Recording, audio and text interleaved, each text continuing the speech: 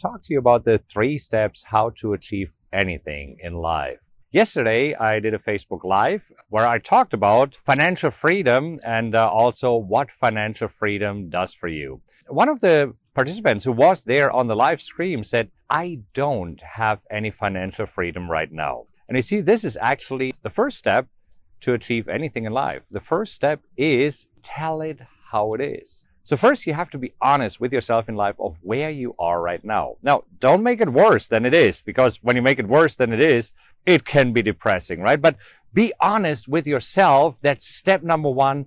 Tell it how it is. Step number 2 is then, okay, how do you want it to be? For example, the fellow who joined yesterday and said, I don't have any financial success. Okay, so apparently you want financial success. And how exactly does this look like for you? This morning, I had a coaching call with one of my private students, and the lady with whom I had the coaching call, she has close to $1 million in trading account. And for her, that is not yet enough. See, step number 2 is define what financial freedom means to you or what success means to you. Step number 1 is tell it what it is, where you are right now. And step number 2, be very clear on where you want to be. This is where you can go wild, right? Because this is when we go to step number 3. Step number 3 is actually devise a plan of how to go from where you are right now to where you want to go. And the important thing is chunk it down. One of the things that I found very helpful is something that I believe they do in the Army. I read it in one of the books where somebody said, okay, the Army is doing it. It's called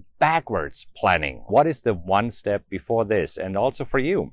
So you know where you are, and sometimes it is difficult to say, okay, I'm here, how do I get where I want to be? So sometimes it might be easier to do the backwards planning. If this is helpful, then do that. Bonus step, of course, you have to take action. I mean, the best plan is absolutely useless if you're not taking action. Here's what I recommend. I believe that you might be busy already as you are, right? But dedicate at least 15 minutes a day to your plan. Make sure that at least 15 minutes a day you are working towards your goal. Because think about it this way. What makes us truly happy? What makes us as humans happy? It's progress. We all want to make progress. If you're standing still, this is when it gets depressing. If you feel trapped, this is when it gets depressing, right? So you want to make sure that you make progress. How do you make progress? Through taking action. The more you take action, the faster you will make progress. And again,